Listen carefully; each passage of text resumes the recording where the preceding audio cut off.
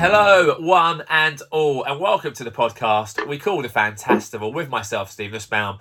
In the podcast, I invite my guests to come on, talk to me all about their musical taste, their memories, their experiences, and they get to collect their fantasy festivals, which I have christened Fantastivals. We are now on number 145. It's quite unbelievable where this podcast continues to tread and where it continues to go. I must say to everyone, happy November. We're almost at the back end now of 2023. Hope everyone is well as they're listening to this. I've got a few shout outs before we get cracking. It was lovely to see Paul Hammond recently as he reached 600 days of sobriety. So Paul, a very close friend, a guest on this very podcast, which has had a big influence on his life. So well done, Paul, on your sobriety, and a massive congratulations to you. And I just want to say there's been a lot of lovely words about the podcast in the last fortnight from a tweet that started with the Shits and Giggles girls, which I always appreciate. So if you did tweet, and if you do tweet every week, it doesn't go unnoticed. So thank you so much for that. It always means a hell of a lot when people commenting on the podcast and showing their love for it. That means a whole lot to me.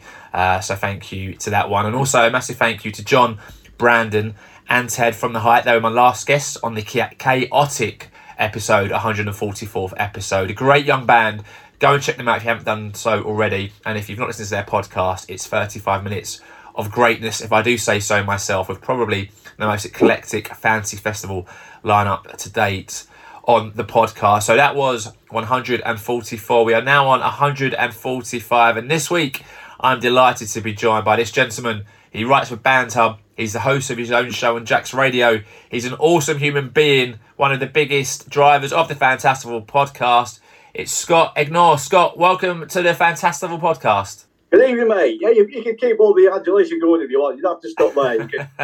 I'll just lay back and sit 45 minutes of this. Thanks for having me on, mate. Mate, pleasure to have you on. I'm glad we finally got it sorted in the calendar. So, as you probably know, we're going to talk all about your musical taste, your memories, and do your fantasy festival lineup that I'm looking very forward to you telling us all about. Yeah. But before we do, I always like to check in with my guests from a mental health perspective. Really, really important to do so. So, Scott, mate, how are you?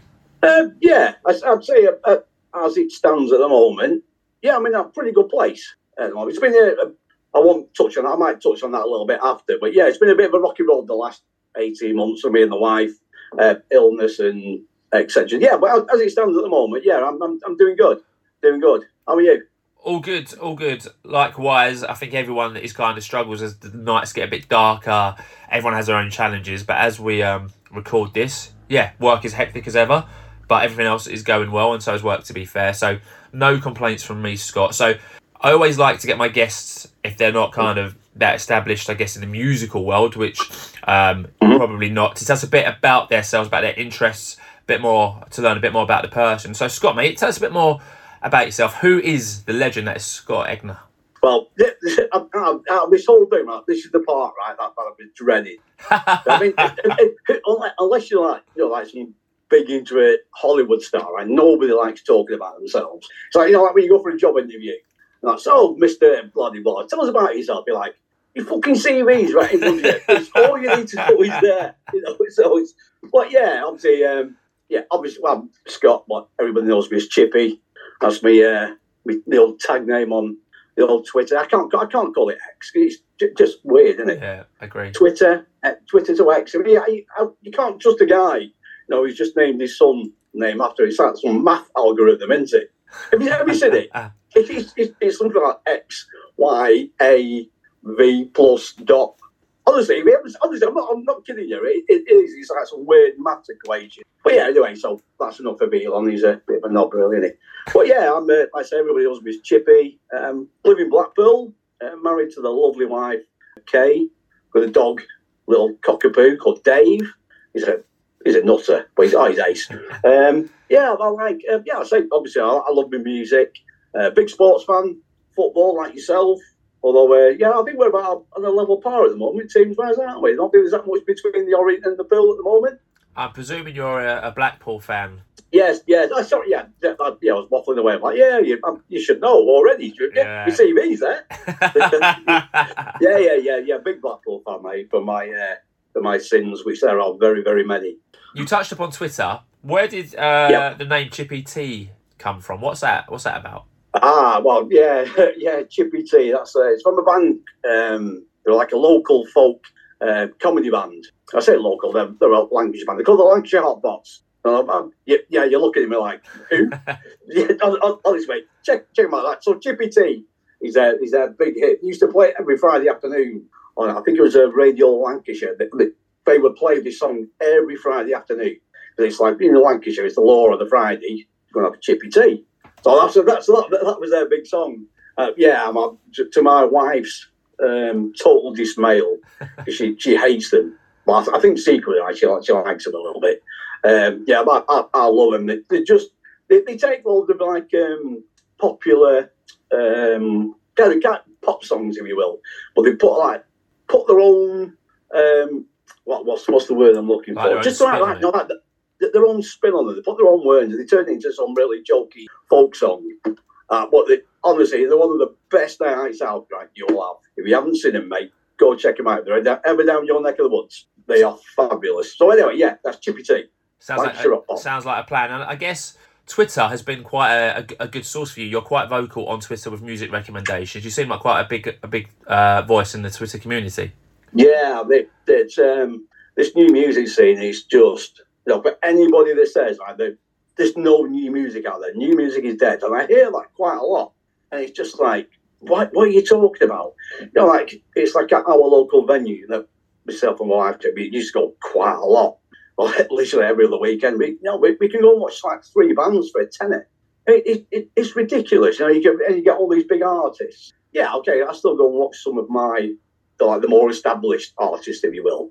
But yeah, definitely my passion at the moment is the new music scene. Absolutely love it. Absolutely love it. There's so much good stuff out there, and there's so many bands that aren't unsigned, and you see, it just baffles my head. It really does. How you have some of these bands, you see them, and I know times are hard and etc. and like the money's tight for people, but if you can, right, go and support your local venue. It's cheap as chips. A couple of pints, right? You can go and watch 3 bands and have a cracking night. We went and watched Apollo Junction at the weekend, supported by the Beavers and Kiwi. I think it was like £12. I think we paid. Might have been 15. Push. I can't remember. The wife bought the tickets, but Apollo Junction. I'd have paid that money on the road because they're a phenomenal live band. But then you throw in 2 great support acts. It's a no-brainer. Yeah, I must say a massive congratulations to Apollo Junction in reaching their aim of getting to the top of the 75 album. I think it came in at 68. 68 in the charts, unbelievable. It's amazing. For unsigned band, they say like they do everything out their own shed. Yes, they've got like a decent team behind them, but the work that they put in these last few weeks, pushing and pushing and pushing and pushing. I know that's what you've got to do, but you see a lot of. I see a few artists on there. The whinging and the moaning about, like ticket sales but you've got to put the work in. From my perspective, if you're not putting the work in, you can't expect people to buy, have the hard-earned money, 20, 25 quid for an album, right? If we've only posted about it once, like 6 months ago. Put the work in, right? And they'll be rewarded. As Apollo Junction have just proven. So it's pretty evident from talking to you how much music means to you. So I guess let's go back to your early days in Scott. Tell us about what do you remember? Just re-jogging the old memory now. What do you remember about your early music memories? To be honest, growing up as a young whippersnapper, there wasn't really that much music around me. I know my mum, bless her, but God, she had the shit taste in music. Well, I thought so then as a young kid. And she was playing like Leo Sayer, Dr. Hook, Hot Chocolate. Oh, don't get me started on Hot Chocolate. Anybody that mentions Errol Brown to me, right, I'll kill him. And the amount of times I've had to listen to Errol Brown as a kid. Oh, mate. But, when you mention it to my mum, we laugh and joke about it with my mum now. Because as soon as you mention like Hot Chocolate to her, right, she'll always go to, well, I remember when I was at a concert, there was something like about 10,000 people there or something. And she says, he started singing, what was his song? Oh, it started with a kiss. And she said, just as he was singing it, looked at me and winked. Like, yeah, all right, Mum. Yeah, I'll give you, I'll let her have a little moment with that. But there wasn't that much music. My stepdad came aboard. He was a bit of a knobhead. We had a half-decent taste in music. Again, right, as a young kid, I just wanted to be out on the field playing football with my mates and climbing trees and just being a little tearaway on the council estate where I was from. but he was obsessed with Dire Straits, and he played the album. Is it the Money for Nothing album? Was it called? Brothers in Arms, I think that one was. Brothers in Arms, yeah. This is why I say I wrote half this stuff down, right? Because they'd be like, right, who the fucking hell was that again? Like, yeah, so that's why, yeah, Brothers in Arms. Yeah, so he played that quite a lot. But it wasn't really until I went to high school. There was a young kid moved down the street from us. He'd only been on the estate for a couple of months. Didn't really have many friends. But he joined my class in school and became really, really good friends with him. I hang out quite a lot. Go back to his house after school that week, and he had a brother. He's about 5 years older than him. And one night he was playing this. I can't remember if it was a cassette or a vinyl. I can't remember. It probably more likely a cassette. And I was like, "Oh, what's that in the background?" He was like, "Oh, I don't know. Go and ask him." So he went and asked him about it. They're like, normal, like older brothers with young brothers. Get out of my fucking room. He's like, "I mean, mate just wants to know what you're listening to." So he's like, "Oh, okay, yeah. Tell him it's Madness, One Step Beyond." And I was like, whoa. So that was like my first real, something. Yeah, like I said, because I've never had any interest in music before, and all of a sudden I've heard this like big booming. It was like jazz at the beginning, going one step beyond, give it all out. I'm like, whoa, what is this? And my head just went exploded. And I was like, yeah. So that was the main start. And ska, two-tone, that was literally all I listened to for about 5 years. I wouldn't listen to anything else. Much to the annoyance of my brothers, especially particularly my younger brother, big Prince fan. He played Purple Rain all the time. It was because I've got two younger brothers, so my two younger brothers were in one bedroom. I was in the other one. Now Simon, that's the younger, he'd be whacking out Prince, Purple Rain. I'm like, yeah, you can fuck off. You can't put One Step Beyond. Like, although you hear, it was my mum going, "Mommy, what are you doing? That bloody!" It was like a massive rave going on upstairs in the house. But yeah, great days. And I guess Madness is from Madness, right? You can go into a world of total back end of records, right? That you would never have found without Madness. Mm-hmm. So, sorry, what was that? I was back. Sorry, I was back in the day then in my bedroom, backing out One Step Beyond whilst my brother was banging on the wall. I was saying Madness must lead you to a whole different world of music as well.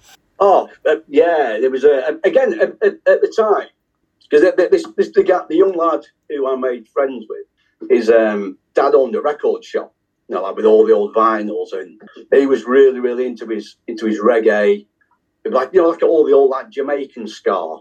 Like a Jimmy Cliff, Desmond Decker, all that. So at the time, he was like, saying, "Oh, you're mad for me like these." I'm like, "No, mate, I want to jump around to baggy trousers. I don't want all this." It was a little, I was a young kid. I was like, I was at school. I was doing like the old baggy trousers routine and pissing the head teachers off and everything.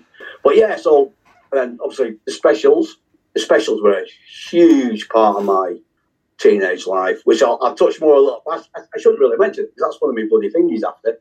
I wrote that down. Do not mention them, and I've done that. So that's what. So you know one of them already. So that's and then obviously like the Beat, Body Snatchers, the Selector. Yeah, I was into all of it. Into all of it, much to the very annoyance to my mother, because I went for I don't know about yourself, but as a young kid, we used to go to the hairdressers around the corner from where we lived, and my mum would always give us a note.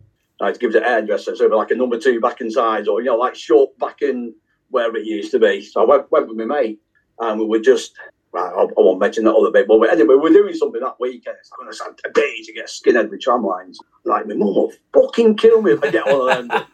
Like, go on now, we're going to this such and such thing this weekend. So go on, so I'm having it done. So my mum's going to kill me. So we'll both get bollocked together. Yes, so yeah, we did. And obviously, right, you can see me on the screen. I've not got the smallest of ears. I look like the bloody FA Cup when I come out. I mean, mum went up the wall. She was absolutely mental. I got bloody, what's the word? When you get, they don't let you out for a month. Oh, grounded. Grounded, that's that, grounded. Yeah, I got grounded for a month. Well, it didn't work though, because I snuck out the weekend without knowing. But obviously, she found that out a little bit later on when she went to bring up my hot chocolate for tea. And in terms of, I guess, your musical tastes over the years, how's it evolved in? I guess you've spoken about kind of finding Madness and ska. How's it evolved? Yeah, massively evolved. So you can go like from, I was big on the ska scene. There was a particular band which I wrote this one there. Do not mention them because they are they're my biggies. So I'm not mentioning them. But yeah, there was another particular band that I say all I listened to was Scar and Two Tone. That was my bag, if you want to call it. Yeah. So then this other band came across, and it just opened up this whole new world. I was like, wow, there's more music out there. What's going on? I thought we were just all Scar and Two Tone. Yeah, we listened to the charts a little bit as kids. They'd have your little tape recorder by the radio. You have your cassettes ready, like to press record and stop until you did catch the DJ playing.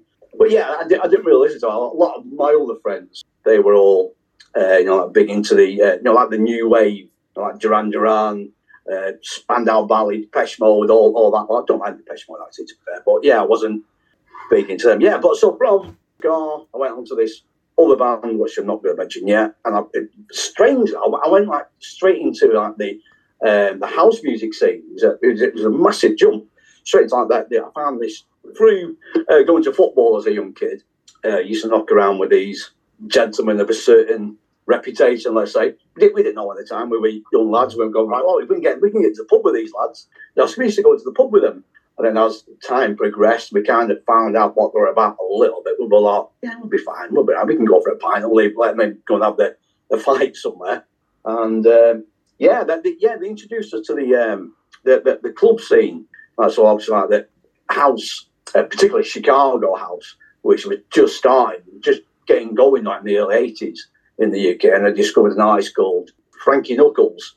He was like one of the major pioneers of Chicago house. And again, as soon as I heard that, my friend he had it on it's called white label vinyls, and that was all like the big house records at the time were a lot of them were white label. And I heard that, and I was just like, again, my mind was just blown away. So yes, got into that scene. Obviously, then the house scene went into the rave scene.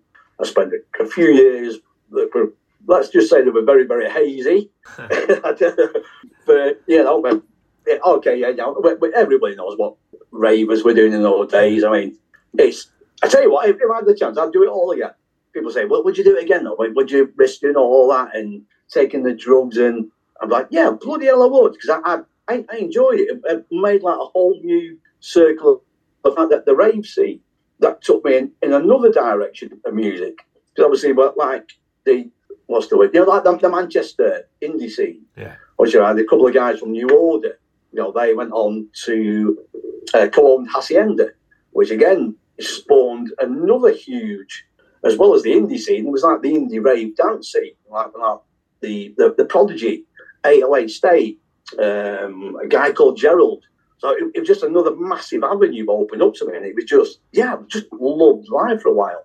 Even though it got a little bit naughty towards the end. I mean, my daughter was born in '93, and I was working all week, go out to a rave on a Friday night, go home, maybe have an hour's skip if we were lucky, get to the pub for 11 o'clock to Bucky's, go to the match, club on a Saturday night, play football on a Sunday morning, Sunday league, and that was it. That was my weekends. And I was doing that for about 4 or 5 years. I mean, I'm still alive, it's unreal. I must be the way I'm talking. I don't think I've stopped talking about 10. I'm not. I'm losing now, honestly. This was I we got. But yeah, mad, happy days. And then, but yeah, like I say, yeah, my daughter was born in '93, and I was like, yeah, I've got to calm this shit down now. It was it's probably the best thing that ever happened to her. Actually, when my daughter was born, because I was getting probably that last year. I'm not ashamed to say this. I got addicted to certain pills on the rave scene. Well, not so much addicted, but obviously I'm doing like pills all weekend, like raving. Going back to work on a Monday morning, I needed something to give me a little bit of a G up. So I'd have a little bit of speed. And at that speed, I'd have to have a little bit more and a little bit more and a little bit more. And I'm like, yeah, this is not good. I say the missus at the time, the ex, she was like, yeah, I'm pregnant. I'm like, oh, fuck, I'm going to start growing up now. But say again, I say, well, it was probably at the time like one of the best things, because who knows where it could have led to, So, yeah. That was me. I was a bit of a knobhead. Well, I'm glad to say you're not a knobhead anymore. You're here on the podcast giving a great kind of summary of your musical youth and kind of where you're at. So, as well as being on Twitter, you're quite into new music and writing and having your own show. So I guess let's start with the writing then. So you do write or have written for Band Hub, right? Yeah. Ash is the guy that runs the site.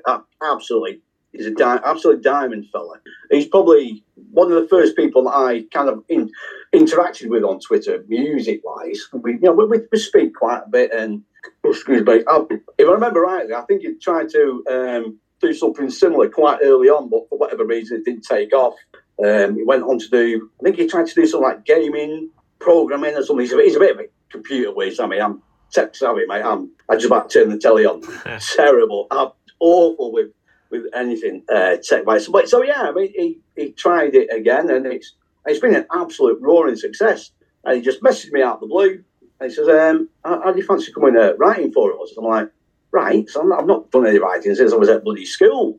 You know, I'm not had to do anything. He was like, well, it's up to you, have a think about it. So I was like, okay, well, like what kind of things you want to do? So, you do like the odd review, or you can interview bands and whatever. I thought, yeah, why not? Give it a go. I mean, nothing to lose. So, but yeah, I gave it a go, and I really, really enjoyed it. It's tailed off a little bit recently.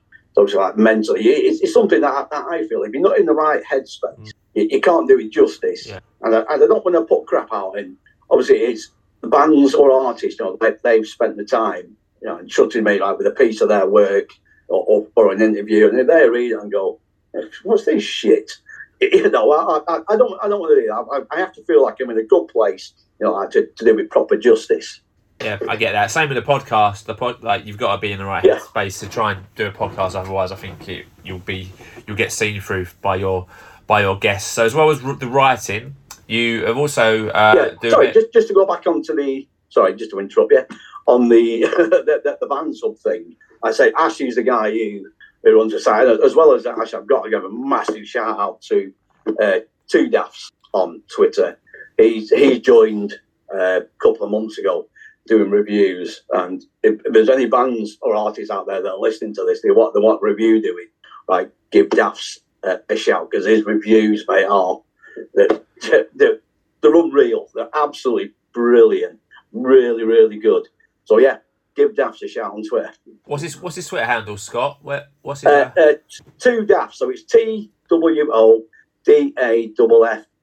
Two Daffs.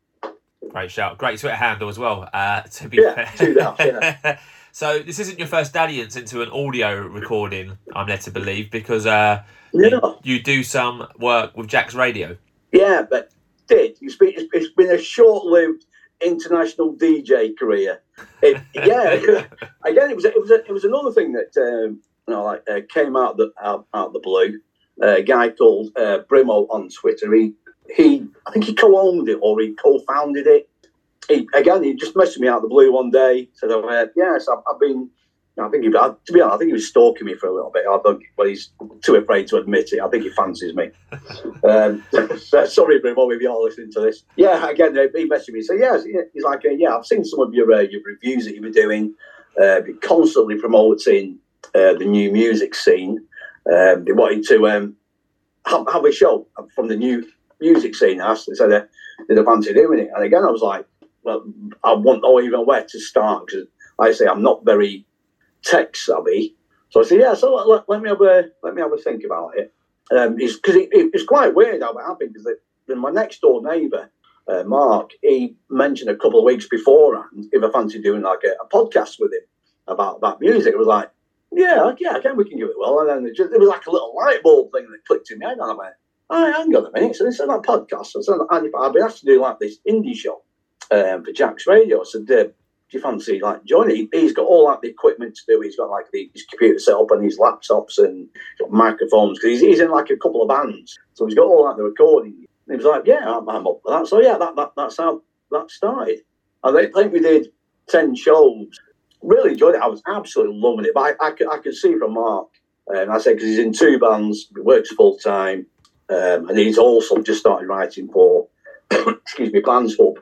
So like it was getting like harder the last couple of weeks, like to get stuff from him and to do things. But he's the kind of guy, he just doesn't like to let people down. And he's like, I said, well, why don't you just tell me? He said, just be honest. He said, I don't mind. I was pissed off because I bloody enjoyed doing it. But, I could understand where he was coming from. So, yeah, so at the moment, was like the BBC come knocking on my door. My my brief radio stint as a host is over for a little while. But yeah, there has been a couple of things mentioned here and there. So yeah, we'll see. I'd love to get back on doing it. So if there's anybody desperate out there who wants, like an hour to fill in, somebody talking shit for an hour, play some music. Yeah, give me a shout. Don't know how to do it yet. So that's the other thing. I bought myself a bloody brand new laptop, right, to do the show, to carry on my own. I thought, right, yeah, I'll figure out how to do it. Mark, I say, he gave me a couple of hinters out of it. I was like, oh, okay, yeah. The next thing, we get a message we got like this group chat on Messenger, not Facebook, but for Jack's Radio. Next thing, we got literally the day after I bought this laptop, we got a message saying, yeah, that looks like by the end of the month, like, we're going to be shutting down. I'm like, you fucking shitting me? So I've just spent 500 quid on a bloody laptop that I can't afford. But, so yeah, I've got a brand new laptop sat in my cupboard, doing nothing at the moment. Well, never say never, Scott. You never know what's around the corner. You never know what's around the corner. What will be, mate. Absolutely. You've mentioned Apollo Junction, and you've already mentioned your love of new music. Let me ask you at the moment, what are you listening to at the moment, Scott? What's going on? What's catching your eye? So for me, I've got not necessarily new music, but Blink-182 new album is making me smile, and I'm enjoying that very much. And I also went to see Glenn Hughes last week from Deep Purple, so I found myself listening to very early 70s Deep Purple, and they had a support band from Canada called The Damn Truth, which is a female-fronted bluesy rock band who are fantastic. So I'm enjoying that. Scott, what are you enjoying at the moment? Well, you just mentioned that, but sorry, I can't remember the name of the band that you just mentioned, the blues rock. Since, obviously, the Heavy North have introduced me to that, again, this new genre of music that I've never really listened to before. I've listened to a bit of bluesy in the past. So yeah, I discovered a band called, so I've had to write this down because I knew I'd forget who they're called. They're called Ghost Hound, and they're a blues rock band from Pittsburgh, I think they're from. But yeah, again, very, very bluesy, very rocky. Not as in Rocky as in the Boxer, but if you like your blues rock and you like the Heavy North, go and check them out. And then what else? Oh, there's so much stuff at the moment that I'm listening. I say Apollo Junction, their new album, I'm absolutely obsessed with. I think it's one of those albums, and in fact, the whole music of Apollo Junction is like, you just can't help but smile. It's just happy vibes music. They could be singing about like running your cat over, and everybody like going, yay, dancing away. Because there's the kind of atmosphere that they bring. They're all on stage, they're all happy and smiling, and the way that they interact, like with the crowd, like when Jamie comes out, and they're brilliant. But yeah, I'm digressing a little bit now, aren't I? So yeah, as well as like the blues rock, I love like the I think they call it bluesgrass or sawgrass music or something. So that's another thing that I did right. Oblated bluegrass. Yeah, it's like have you seen Deliverance? Yeah, and obviously Brother, Where Art Thou as well. Yeah, I hadn't watched it, but years. I can't remember. It must have been. I'm going to say I think off the top of my head 10 years ago. And I was watching it, and it was the dueling banjo scene. They got the guy on the guitar, and there's the kid on the porch getting it like. I'm like, oh, this is cool. And then the day after, there was a program on about. It was like they called him like the greatest. I can't remember the guy's name, but they called him like the greatest banjo player ever. It was something like 95. This old dude. Some old American guy. The guy could barely walk. He was proper old. Stick a banjo in his hand, mate. And I've never seen anything like it. It was like he was 21 again.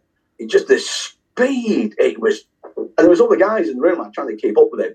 And as well as like the best, apparently he was also like the fastest banjo player in the world. So I started looking into that. Well, that I want to call it banjo music, but it's not. It's like bluegrass, hillbilly, and that's not being disrespectful to them because that's what some of them call their music. Absolutely. And it kind of like took me to a place like when I was a young kid. I remember like being at my nan and my granddad's.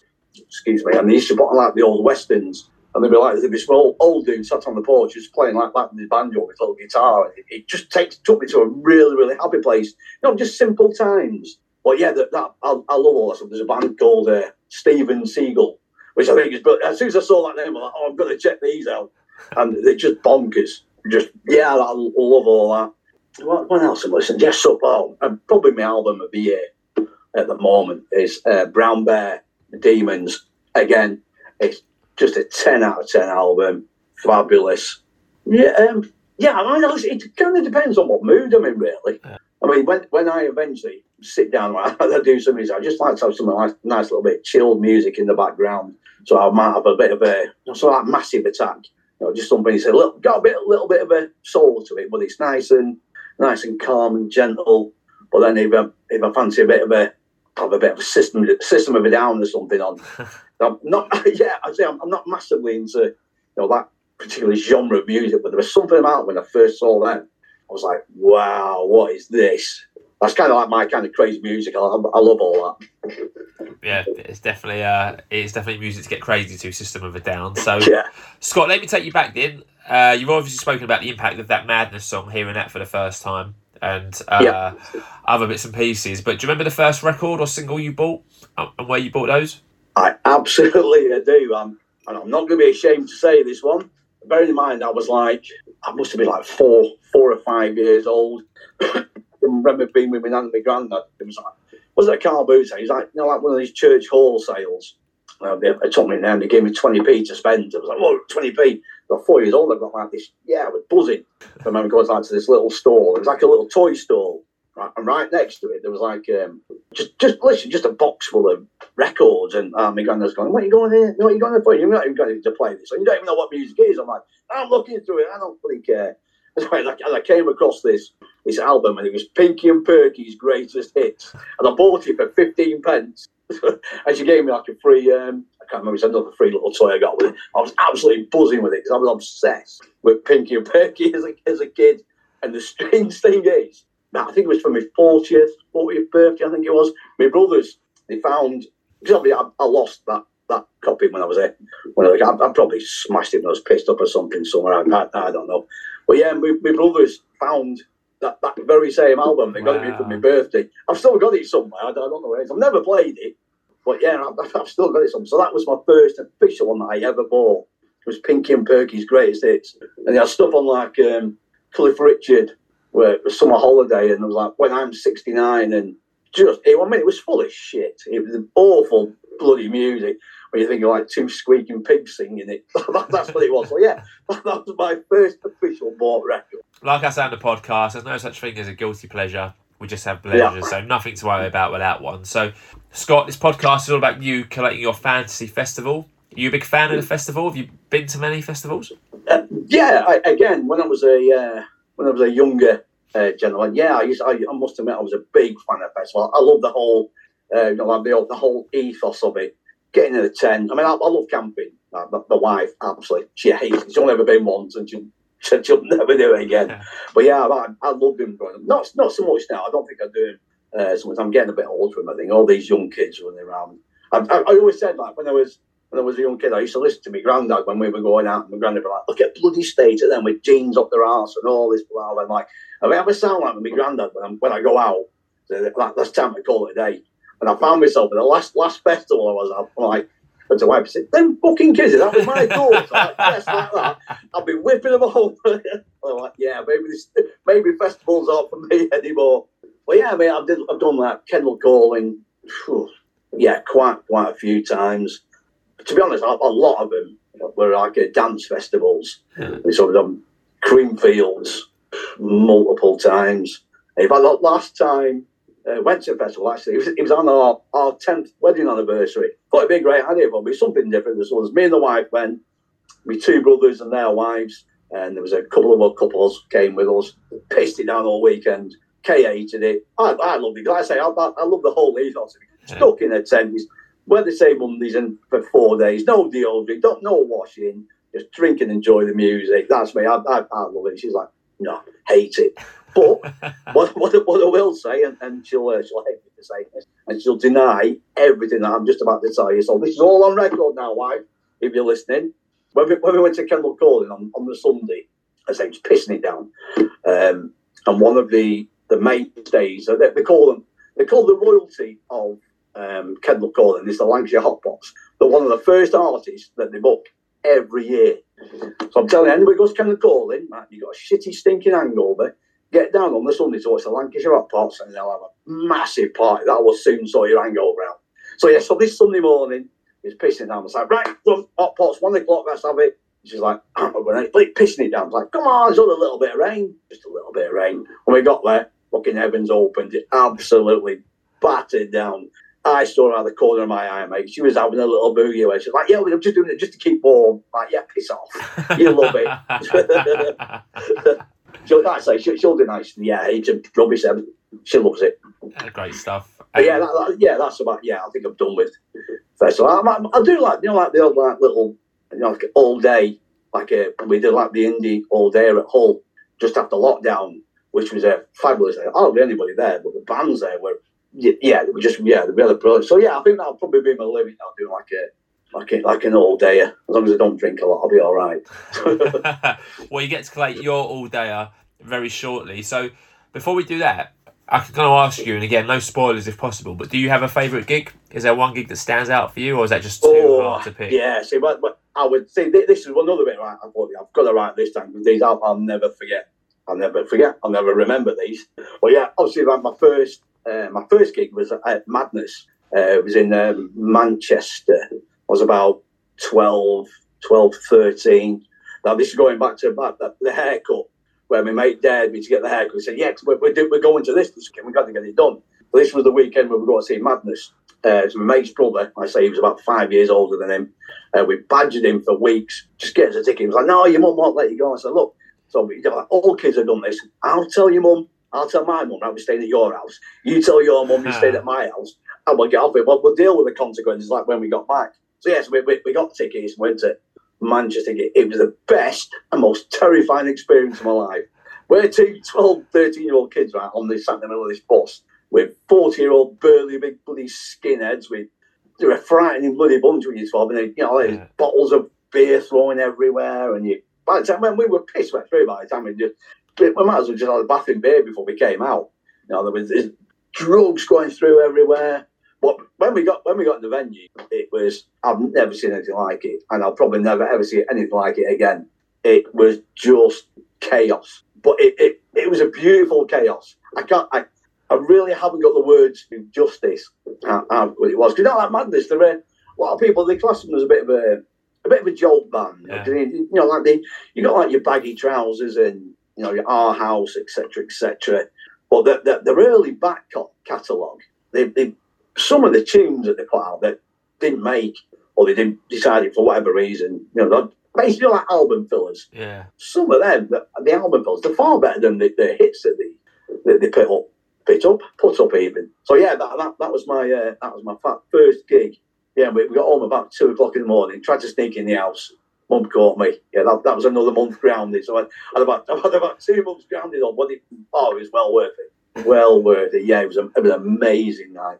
Sounds like a great gig and a great time to be alive as a 12-year-old at a Madness gig. So that is a bit... Yeah, and another one, I've got to throw another Madness gig in there, because this is another one. When they reformed, they split up for a little bit, and they reformed back in 92, and one of the comeback concerts was in Finsbury Park in London.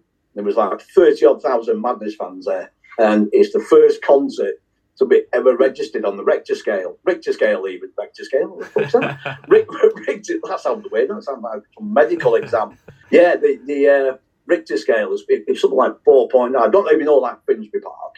I know it was the first time I'd ever been there, but all around, it's just this massive area, but all around you've got like high-rise flats, and there was people going, so generally thought they were having an earthquake. There's pictures and shit falling off the wall and everything, like 30,000 Madness fans just bouncing around. So yeah, that was a bit of a claim to fame. So yeah, it was that concert that made people think we're having an earthquake. That's pretty cool. Pretty cool indeed. So like I said, at the top of the podcast, our aim is to get Scott. He gets to play his fantasy festival. So Scott gets to choose any 5 acts, one of whom must play one of their studio albums in full. And Scott also gets to pick an encore, which all 5 acts will perform together at the end of his fantasy festival. So it's all very simple for any first-time listeners. 5 acts take 5 time slots. So in the last episode of the Fantastival podcast, which probably isn't the right example to give because this one was a bit mad, I had the height on. They created their Padfest Fantasy Festival, and I let all 3 of them have their own choices. So for their openers, they had Led Zeppelin, Level 42 and Tower of Power. Super Seconds, they had the Spice Girls, Primus and the Martinez Brothers. Midway Madness, they went for Oasis, Queen and Michael Jackson. Pre-headliners had Jimi Hendrix, Gary Newman and Charlotte DeWitt. And their headliners, they had the Smiths, The Heights, which is a very bold choice, and Michael Beebe. And for their encore, they had Nowhere, I Want It That Way and Freak Out. So some amazing choices there. Like I said at the top of the pod, a really enjoyable podcast. So that's how simple the Fantastival podcast can be. But before we get to talk about any acts who are going to make it or not make it, Scott, we've got to give your fantasy festival a name and we've got to give it a venue. So Scott, what are you going to call your fantasy festival? So this is probably like one of the hardest decisions. I thought, well, my name's Chippy, so I'm going to have something Chippy. But before I give you a name, I'm going to go for my venue first, because then my name will make a little bit more sense. I mean, it's still shit, but it'll make a little bit more sense as to where we're going. All right, so you know it by now. You can take us anywhere you want to in the world. You can keep us in Blackpool. I mean, there's a few places in Blackpool we could go to. We've never gone to Bloomfield Road, so maybe there. You can take us, doesn't have to be in the UK, anywhere you like, Scott. The world is literally your oyster. So where are you going to take us? Yeah, I was tempted with the Theatre of Dreams, Bloomfield Road, but nightmares anyway. But I thought, no, I'm going to. I once saw this venue. I've seen a few bands play it, but I got this film. It was called Monty Python Live at the Hollywood Bowl, and I saw that, and I'm just like, wow, this would be amazing. So yeah, we're going over to the Hollywood Bowl. Great stuff. All right, so we've got our venue, but we still need our name. So what are you going to call it? Because I think you said it attributes a bit to the venue. Yeah, it's a very tenuous link to the Hollywood Bowl. So it's going to be called a bowl of chips. That's genius. I love what you've done there. So we've got bowl of chips, fairly straightforward there. At the Hollywood Bowl, as you know by now, we only take 5 acts with us. So I'm guessing that means a lot are going to miss out, Scott. Any that you want to give a mention to of acts you love but just aren't making it into your final 5? Yeah, well, I'm sure this will come as quite a surprise to people listening, but Madness haven't made it. I was I was torn between 2 of my big ska two-tone acts, and I'm like, well, yeah, I've seen Madness about 90 million times, even though they've missed out. Another act I mentioned earlier, which I absolutely love, System of a Down, they just missed out. I'm going to put my tin up for this one because I don't give a shit what anybody says. I almost put James Blunt in there, and for all you haters, piss off, he's ace. I love him. And he's funny as hell as well on Twitter. If we don't follow him on Twitter, follow him because he gets a lot of shit on there.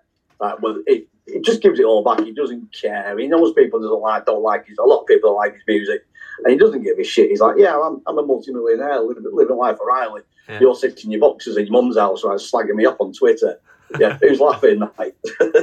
So yeah, they're just like, I could go on. There's so many that didn't make it. Elbow, I love Elbow. Again, they were very, very close. But yeah, I'm not going to waffle on too much because you'll be sat there writing for ages, mate. You'll have to get a whole pad out. So some big acts not making it. Like you said, Madness, who seem like they've been a pivotal act in your life, will have to wait another day to get into a fantasy festival list, as will James Blunt and as will Elbow, System of a Down. All right, then, so 2 o'clock at the Hollywood Bowl, Scott. Time for your opening act to take the stage. So who's going to open Bowl of Chips? Okay, so the first act. So I was on opening hour, and I thought, I've always wanted this person in, but I thought, do I put them in a little bit later? So a little bit chilled. Or I thought, do I have a nice little chilled start? Just ease everybody in, and get the beers in, and chill out, get the little favourite spots. So I thought, yeah, I'm going to start off nice and gentle. So I'm kicking off with Prince Buster. It's going to be my opening act. Yeah, I saw you laughing then. What are you laughing at? Just the way you said nice and chilled. And I'm going in for Prince Buster. Obviously, there's a bit of a nod to Madness there with Prince Buster, I think. Oh, yes, huge, yeah, massive. They say that there is no kind of derivative or a particular person who started the ska and two-tone scene. But if you ask a lot of people, Prince Buster was massive in the Jamaican ska and the rocksteady scene. So a lot of people say if it wasn't for him, there would be no ska. There will be no two-tone. So yeah, for me, it'd have been amazing. Cause a lot of his songs that he made, especially like Madness and the other band I'm not going to mention yet, they covered quite a few of their tracks. And there was obviously like Madness. They brought a tune out called Prince Buster, which was a huge nod to Well, it wasn't called Prince Buster, it was called The Prince. Yeah. But yeah, it was a huge nod to Prince Buster. And yeah, there was quite a few tunes, one step beyond Prince Buster did first. The song called Madness, which obviously Madness covered, Prince Buster did. So yeah, it was a huge influence on the Jamaica. And again, going back to like my friend's record shop on the very early days, Prince Buster was one of the guys that my mate's dad played to us. And I was like, didn't really, like I say, as a young kid, I wasn't that bothered. I wanted to just jump around to Madness, etc., etc. But yeah, as the years have gone by, I've come to appreciate kind of like the origins of ska and two-tone. Like I say, with Prince Buster, Jimmy Cliff. Jimmy Cliff is a massive. I mean, nobody's really listened to Jimmy Cliff. Yeah, it's ska, but it's more a chilled, relaxed ska. If you will, it's like reggae ska. So some people call it. But yeah, so Prince Buster, nice and chilled, get people in the mood just before they get the dancing shoes on in a bit. Good shout. So Prince Buster makes a Fantastival debut for Prince Buster, believe it or not. First Fantasy Festival lineup for them. So they're going to play from 2 till 3 o'clock. We'll take a half-hour break. It'll be time for your Super Seconds act, Scott. So who are you going to have in your Super Seconds act? Right, Super Seconds act. So now we're going to turn it up a little bit now. We want a nice little bit of a chilled start. We just want people to go nuts now. So for my second act, we're having Go-Go Bordello. All right, okay, Go-Go Bordello. Again, I think that's the first time they've been chosen for a fantasy festival, Scott. So tell us more about your decision to put them in as your Super Seconds act. These are a band that were played to me a few years ago. Me and my brother and a few of our mates, we used to go camping quite a lot. I say camping. One of the lads, he was a scout leader, so he'd be able to hire out all these scout huts all around the country. But we used to go to Cartmel races quite a lot. They got a scout hut right in the middle. So yeah, so we basically just drink all weekend. And we used to have this drinking game like one of the. The aim was to try and play the most obscure music that people didn't know. So one of the lads, they played Start Wearing Purple. And I was like, obviously I'd had a few beers by this time. I was like, it kind of starts off so, dun, dun, dun, dun, dun, and I was like, okay, what's this? And they just whacked you in the face. Hey, I was jumping up around like a lunatic. I absolutely loved it. It's probably one of the few things that I remember from that weekend. That was a very blurry weekend, but I remember this band, Go-Go Bordello. So yeah, when I got home, I checked them out and I'm like, these are actually really, really good. Again, it's something that surprised me. I didn't think I'd like them because they're very punky. But there's also like a bit of, I think they call it like Romany music, Romany gypsy music, like with a bit of punk and a bit of, they got a bit of everything in it, man. Yeah, I absolutely love it. I wrote the album now because I bloody forget shit. I'm on the wrong piece of paper. So, yeah, that's it. Gypsy Punk's Underdog World Strike. Listen to that album if anybody's listening to it. They want a little bit, and they haven't listened to them yet. Check out that album. It's effing brilliant. I'm not going to swear too much. If I throw an effing in there, that's all right. Yeah, but yeah, absolutely love him. Great shout. First time never been picked as well. So we're 2 for 2 so far. Wow. You're opening 2 acts. So Go-Go Bordello going to play from 3:30 till 4:30. Take another half-hour break. It'll be time for our Midway Madness act. So 2 down, 3 to go. Scott, who's going to be your Midway Madness act? Well, this was either going to be Madness or it's the Specials. The Specials are my third act. So how, I guess, and why are the Specials pipping Madness? And I guess what do the Specials mean to you to be your Midway Madness act? Again, going back to, I enjoyed the music of the Specials. Obviously, there were a lot more. There was a bit of a deeper meaning. I felt when I first started listening to the Specials. Not when I first listened, but later on when I really got into. Again, like when I started, like Prince Buster, looking into. I started delving a little bit into the Specials and why they started their music and what they were about. It really, I don't know. It really struck a chord with me. Because obviously, when they formed, there was a movement. I think it was called something like Rock Against Racism or something. Yeah. It was something like that. It might have been called that. So there was this big thing that was, and they were touring up and down the country. They do like gigs, and basically it's to try and educate the youth. It doesn't matter if you're black or if it's white. Just love each other, and then so with that in mind. It was very in the forefront of Mr. Dharma's mind when he they made the Specials, when they formed the Specials, rather, that they wanted it to be a very inclusive band. And I'm not sure this is 100% true, but I'm led to believe that they're the first band in the country to have black and white members. And obviously, like the Two-Tone record label was made.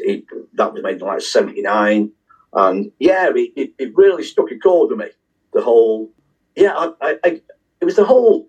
I'm trying to find the right words to do it justice. But it was just like the whole movement. It wasn't just a band that were playing music. They had a purpose. You know, they had a real message behind the music. They had a real message behind the movement. And I really wanted.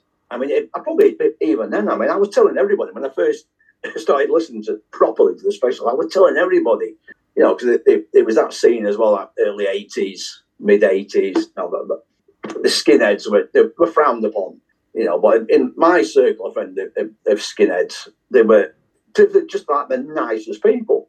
Like, stick them on the stage on a Saturday night when Madness or whatever were playing, man, they go fucking mental. You know, but outside of that, they were just like the nicest people, not a racist bone in the body. So yeah, it kind of like battered my head a little bit. I was like, is this shit really real? Is this? Because I didn't really have a lot of black friends going on. There was nobody on our estate. There was one kid who got bullied a bit. He was on the other side, so I didn't really speak to him that much. But I couldn't get my head around the whole racism thing. It's still to this day, it's like, I mean, what are we, 2023 now? And it's like, fuck it, we're not over this shit yet. Yeah. There's enough crap going on in the world about worrying about what colour somebody's skin is. Listen to some music, have a beer, or a cup of coffee, whatever you want to do. Just chill out. Let's just get on. There's enough crap going on.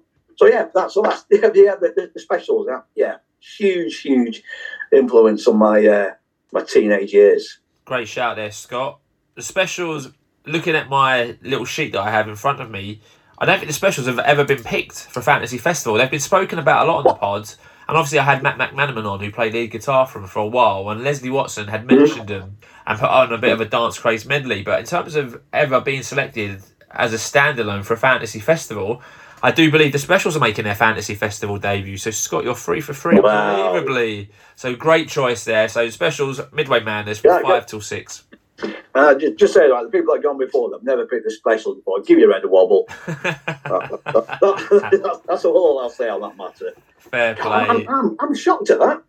Me too. You had somebody on the other week, I can't remember who it was. They picked Madness, didn't they? Yeah. And I think, did you say Madness only been picked about 2 or 3 times? Madness has been picked 3 times and stuff, but Madness and the Specials do get spoken about quite a lot, especially around like the missed acts feature. And all 3 times Madness has been picked, they've been picked as an opening act. Never gone further than the first hour of a Fantasy Festival. So yeah, they'll have to wait another day, and the Specials obviously take your Midway Madness slot. So great choice. Yep. 3 acts down, 2 left. So your next act are going to be your pre-headliners. We're going to get an hour and a half, play from 6:30 to 8 o'clock. So Scott, who's going to be your pre-headline act? Now it's party time. We're going to have everybody on the feet, right? And we're just going to go mental. So you've seen Rocky 4? Yes, many times. 4. So, yes, you know, anyway, don't get me started on Rocky, because we'll be here for another 3 hours, because it's just like my favourite thing ever. So I'm going to introduce this guy the way we introduced Apollo Creed. You know, like when right at the beginning when the jargon sort of like the Master of Destruction, what they call him, the Count of Monte Fisto, and I think he's the Master of Disaster. I know him all. The King of Sting. Yeah, that's all. There was loads of them, weren't there? So anyway, this guy's nicknames. So there's a bloke coming on like the microphone now. He's giving it all this. So this is the hardest working man in show business, Mr. Dynamite, Soul Brother #1. And he is the godfather of soul. It's Mr. James Brown. Great shout. Let's have a party. Let's have it. Great shout. Why James Brown for you then, Scott? Why is he going to be your pre-headliner? Again, soul, and in particular like Northern soul. Again, that's always been another part of my music love. So I always wanted to incorporate. And I thought, I don't like Stevie Wonder's being picked, and I nearly did pick Stevie Wonder. But then, weirdly, I was watching Rocky 4 again for about the 9 millionth time the other week, and I saw James Brown coming in, like me doing it, living in America, giving it all that, he's all a raspberry house. I'm like, fuck yeah, I want some of that. That'd be good. That was amazing. We're over at the Hollywood Bowl. Like, the Americans will love it. They'll all be whooping and cheering away. The Brits over there, they'll be throwing like the pots of beer everywhere. And they're like, yeah, let's go nuts. So yeah, I mean, I can't really say anything to describe James Brown because everybody knows who James Brown is. Everybody knows. You might not know all of his music. I mean, he's been going like over 50 years, hasn't he? I mean, it was going right up. I think it was 2006. I think he died, and it was literally up to the day he died. Right, he was still performing, which is just and I found out this really cool. I don't know if it's a fact, but I thought I'll have a little bit of a research, see if I can find like a funny little thing about James Brown. But the best thing that I found, it's on Wikipedia. So it gives you all like so he's had like over 70 albums, which is madness. 70 albums, over like 144 singles, I think it was, and then underneath it says children. Is between 9 and 13. I thought, yeah, I mean, that's. How do you not know he's got between 9 and 13? To be honest, he's probably double that. Probably. James Brown, I would imagine. But yeah, again, right, it's his music. People might not think, oh, James Brown. I don't really know much of his stuff, but it'll be one of those artists that they'll play songs and go, oh shit, yeah, I know this one. I remember this one. Yeah, I just think it'd be like just a crazy party atmosphere. So yeah, James Brown locked in. Great shout. Great shout. Yeah. It's not James Brown's first dalliance with the Fantasy Festival.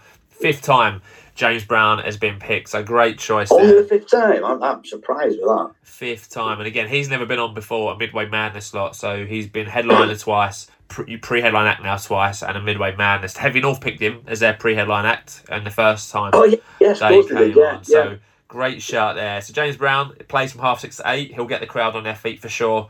We'll take one more half-hour break, and then your headliners will play from 8:30 to 11 o'clock. Now, I've got no idea. Normally, I have an idea of where the headliners are going, but I've got no idea where you're taking us with this one. I can't work it out at all. I think you've got a good mix, an eclectic mix again of fantasy festivals, and there's no one you've spoken about who I'm thinking I can see this one coming. So, Scott, time for you to share who your headliners are going to be. So, who's going to headline Bowl of Chips? Right, for a lot of people that listen to this, they'll know exactly who I'm picking. But this is the band that I kind of almost spilt the beans on right at the very beginning. It's a band that I first listened to in '86. I'm going to do a little bit of a cheat on. Some people will call it cheating. Personally, I don't call it cheating. I'll let you be the judge of it when I. So my headliners is my own Fab Four, and it's Paul, Norman, Stan, and Hugh. And it's the House Martins. Great shout. All right. First time, again, I believe... What is up with you people that are doing these things? What? Yeah. Get away. First time ever. The House Martins are coming down for a fantasy... Damn. So, yeah, they're also going to be doing playing the album in full. London Nil, Hull 4. It's still today my all-time favourite album. It's just... Yeah, again, that was the band from when I first heard the album in '86. My mate bought the album. He's like, oh, I've got this new band for you. Who are they? I'm like, well, are they Scar? I'm like, no, I'm not really asked about them. Anyway, he started playing Happy Hour. And I was like, it was one of those, what's this? Again, it's like the first time that I heard Madness and One Step Beyond. It was that moment again. And just like, wow. And yeah, since then, I've been massive fan of everything Paul Heaton has done. Probably can say I'm a bit of a fanboy of his. But not a bit. I'm a huge fanboy. You ask the missus. If I could, I'd leave her for him. Can we edit that bit out? Yeah, you can edit that bit out. Actually, she probably should bring it down there. She's probably heard. But yeah, so they're going to be playing like London Nil, Hull 4. So how long do you say this is? You've got 2 hours? You got 2.5 hours, but we can always. 2.5 hours. So the other like little split bit. So the numbers are going to go off. Norman Cookie's going to crack on. He's got a gig doing his Fat Boy Slim somewhere. So then he's going to leave Paul Heaton on stage, and Jackie Abbott is going to come out and join him to do some beautiful soundtracks and obviously some of their new stuff. That's allowed. So, yeah. That's fine. That's allowed. Yeah, that's allowed. That's not a problem. Thank you, mate. That's all good. We'll have that then. So yeah, Paul Heaton, Jackie Abbott, the House Martins, my numero unos. Like I say, I've just been I didn't get to see the House Martins when they were first. Well, when they were only on for a couple of years. And obviously then Paul went off with Dave Hemingway, formed the Beautiful South. because again, I follow them. We got to see them a couple of times live. Absolutely amazing. And obviously, Jackie Abbott was the last female singer to join the band when they split. I think it was about 2010, 2011. I'm not sure how it became, but Paul was doing I think it was a musical of some description. I can't remember what. But yeah, so he asked Jackie to come and like sing on this musical, and they got chatting. I was like, well, I'd be fancy like doing some music together. And so yeah, the first album was born. What Have We Become? Yeah, and they've been pretty successful since. Got to see them a couple of times. And still, it's just magic. I can't. Again, sometimes I do get lost for words, but yeah, I can't do those justice with my words. I really can't. It's just. I mean, you can see my face. I'm just sat here.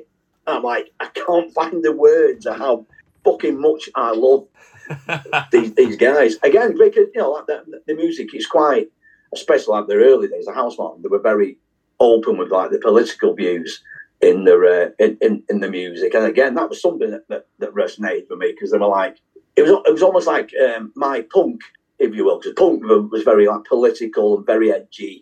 And I've got this guy singing about, how against like the royalty and, like some of the subjects that they've sung about. Again, like they sang a song about some woman being buried in a wall. And I first time heard it, I got my head a little bopping around. I was like, yeah, especially for the woman. There's just some woman buried in a wall. And they're singing about it. And I'm like, yeah, it's fucking great, this. So they're not, again, they broach all sorts of subjects. But yeah, again, the whole ethos behind him. And I just think he's just like the most genuine guy. I mean, he keeps his prices down as low as possible for all these gigs. There's been many, many times where he's put posts on Twitter and Facebook. Right, we got a gig such and such a place, right, with X amount of pubs. Right, he's left some money behind the bar so people want to have a drink on him before the gig. Who does that? I don't know any other artist that does that. Yeah. So yeah, Housemartins, Beautiful South. Okay, it's technically not Beautiful South, but Housemartins, Paul Eaton, Jackie Abbott. You can put the Beautiful South in there as well if you want to do a triple header. Not a problem. I say Jackie and Paul, they'll do the Beautiful South stuff anyway. Yeah. All right, great shout. So Housemartins and Paul Eaton, Jackie Abbott, your headline act, are going to give us 2.5 hours. Then at 11 o'clock, they're going to bring back on stage James Brown, the Specials, Go-Go Bordello, and Prince Buster, and they all get to play one song together. So I'm quite aware this is probably quite a hard decision, given the wealth of talent on your stage. But what song are you going to have them all play to close your fantasy festival, Scott? So originally, I was going to have, I wanted quite something like uplifting, something like, like the crowd would know and join in with. So originally, I was going to have Elbow, One Day Like This. Originally, it's one of my favourite songs ever. I just find it's really, really, really uplifting. And I thought, oh, hang on a minute, you've got Prince Buster here, and you've got the Specials, obviously Prince Buster and the Specials, they both had a tune, and it's called Enjoy Yourself, which was Prince Buster's originally. Obviously, the Specials have covered it. So it's Enjoy Yourself is my encore, please. That is fine. So Enjoy Yourself is your encore. All 5 acts of your fantasy lineup will perform that together as that brings your fantasy festival to a close. So let's lock it in before any minds get changed. So we have Bowl of Chips taking place at the Hollywood Bowl. Opening act, we've got Prince Buster. Super seconds, we've got Go-Go Bordello. Midway Madness, we've got the Specials. Pre-headline act, we've got James Brown. And your headliners, we've got Housemartins, who are going to play London Nil Hole 4, and also a set by Paul Eaton and Jackie Abbott. Scott, sounds like a fantastic fantasy festival to me. You happy to slot that one into the Fantastival vaults?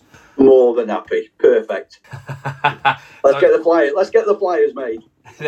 Let's do it. That'll be out next week, the flyers, obviously, as we always do on the podcast. So I guess, Scott, before we bring this one to a close, what's the future hold for you? What gigs you got coming up? What kind of plans around the writing and bringing back the show? What are your plans? Gigs wise at the moment are a bit difficult. I'll touch on a little bit. I'll cut a very, very long story, very, very short. So I think we've been waffling on for about 4 days or something like that. So at the April-ish last year, I became quite ill. I had a mini stroke, and then about 6 months later, I was diagnosed with not one but 2 times of epilepsy. So I've had to quit work. And so we've literally gone from literally gigging like every other weekend, and we've both been living fairly comfortably to, obviously I'm not working now, and what the government give you is peanuts. But again, I'm definitely not jumping on me so much about that. So yeah, so gigs got to be a bit picky. I mean, we should be travelling all over the place. So now I can't particularly travel very far, obviously because of if I have a fit somewhere, because they're not quite still sure if they've got the right blend of meds. Because we lost a lot of money on gigs. We buy all these gigs and I'd be ill, I'd have a seizure so we've got to be a little bit picky and choosy. And just while I'm not mentioning any of that for any form of sympathy, but if people want to give me sympathy, please, I'm all for sympathy and adulation. Let's have it. But no, again, like the music Twitter community, it's not just about the music. Yeah, honestly, I mean this wholeheartedly when I say they're some of the most genuine people I've yet to meet anybody off there that I thought, oh, you're a bit of a dickhead. It's probably different for me. Probably people that met me and thought, he's a bit of a knobhead. If you don't think anyone else is the dickhead, then you're the dickhead, right? Exactly that, mate. Yeah, but yeah, I mean, when I didn't want it to be publicly known, obviously there's a lot of people that do know about it now. And there were just people like messaging me constantly all the time, asking how I was. I had people sending me gifts. I had like bands that gigs we plan to go to say, look, next time we're in your area, we put, come along, we'll stick you on the guest list. You don't have to pay for your ticket. I say other people, some people I've never even spoke to on Twitter, like messaging me saying, look, we know you're having a hard time at the moment and things are tight financially. Have you got this album by such and such? And I was like, if I have, no. I was like, right, but I want to get it, yeah. And I'll say no to a lot of them, but they'll go to somebody else who knows me, who's got my address, and then I'll have like these albums and shit turning up in the post, and they're just the most amazing bunch. So yeah, so gigs are a bit few and far between, but fingers crossed and touch wood. We've got the Kairos at Bootleg next month. But other than that, there's not much else planned. Oh yeah, I will just going back onto that. If you're on, it doesn't matter if you're on Twitter or somebody in your life you've not heard of, you've not spoke to before. If you take anything from me waffling on for the last God knows how long, if there is somebody in your life or there's somebody on Twitter you've not seen for a while, or send him a message. I'm telling you now, it means, I can feel myself getting quite emotional about this. It bloody meant a lot to me. It means a lot when you think you're having a really, really shit time and somebody just messages you out of the blue, saying, "Oh, how are you, mate? I hope you're doing all right." It means the world. So yeah, be that person. Send your mate a text you've not spoke to for a while, or yeah. Nicely said, Scott. Before we roll out on this one, I'm sure most people do follow you, but if anyone's on Twitter and doesn't follow you, you can be found on Twitter. You can be found at Chippytea, right? As in Chippy. Chippytea, yeah, that's it. Yeah, absolutely. That's why I don't really. I do have Insta, but I don't know how to bloody use it. So I just like, it's like when I first joined Twitter. I remember joining up and was like, "Fucking hell, do you use this?" I left it for about 8-9 years. Lockdown arrived. I thought, let's give Twitter a go, and then that's what became into the whole new music Twitter mob. Yeah. Right. Yeah. I'm on Facebook, but again, I don't really use Facebook that often. I normally use Facebook for people I don't like. I'm joking, by the way. But anyway, it's on my Facebook page. He's joking. So yeah, make sure you go and give Scott a follow. He gives great music recommendations and a great Twitter account to interact with. So that is it, everyone. Thank you for listening to the 145th episode of the Fantastival podcast. If you've enjoyed this one, please subscribe, give the Fantastival podcast a review. You can do that on iTunes. You can also rate the show on Spotify. You can also comment on the episode. And don't forget to recommend this to all your family and friends. As well as Scott is on Twitter, so is the podcast. Give us a follow at FantastivalP. You can also email the pod at fantastivalpodcast@outlook.com. Unfortunately, on this podcast, we don't play music, but I'll get some tracks from Scott. We'll make a nice sort of Spotify playlist. So if you scroll down on your episode description, you'll be able to find a nice little link to a playlist there, and you'll find some of the acts that we have spoken about on this one. So Scott, it's been an honour to host you on the podcast. Thank you for all your support. It's been an absolute privilege to be on. Loved it. Oh mate, it's been a pleasure speaking to you. Maybe, hopefully one day I'll get to meet you in person. hopefully. Yeah, maybe at the old footy. When we give your boys a spanking, we'll come and have a beer. Come and drown your sorrows when we battered you. Yeah, we'll go to HV Blackpool as well and check out what's going on in the world of HMV. So that is it, everyone. Like I said, I'll be back next week with episode number 146. So please make sure to join me. But until then, stay safe, my Fantastival friends. Please continue to spread the word, and that word is Fantastival. Thanks for listening.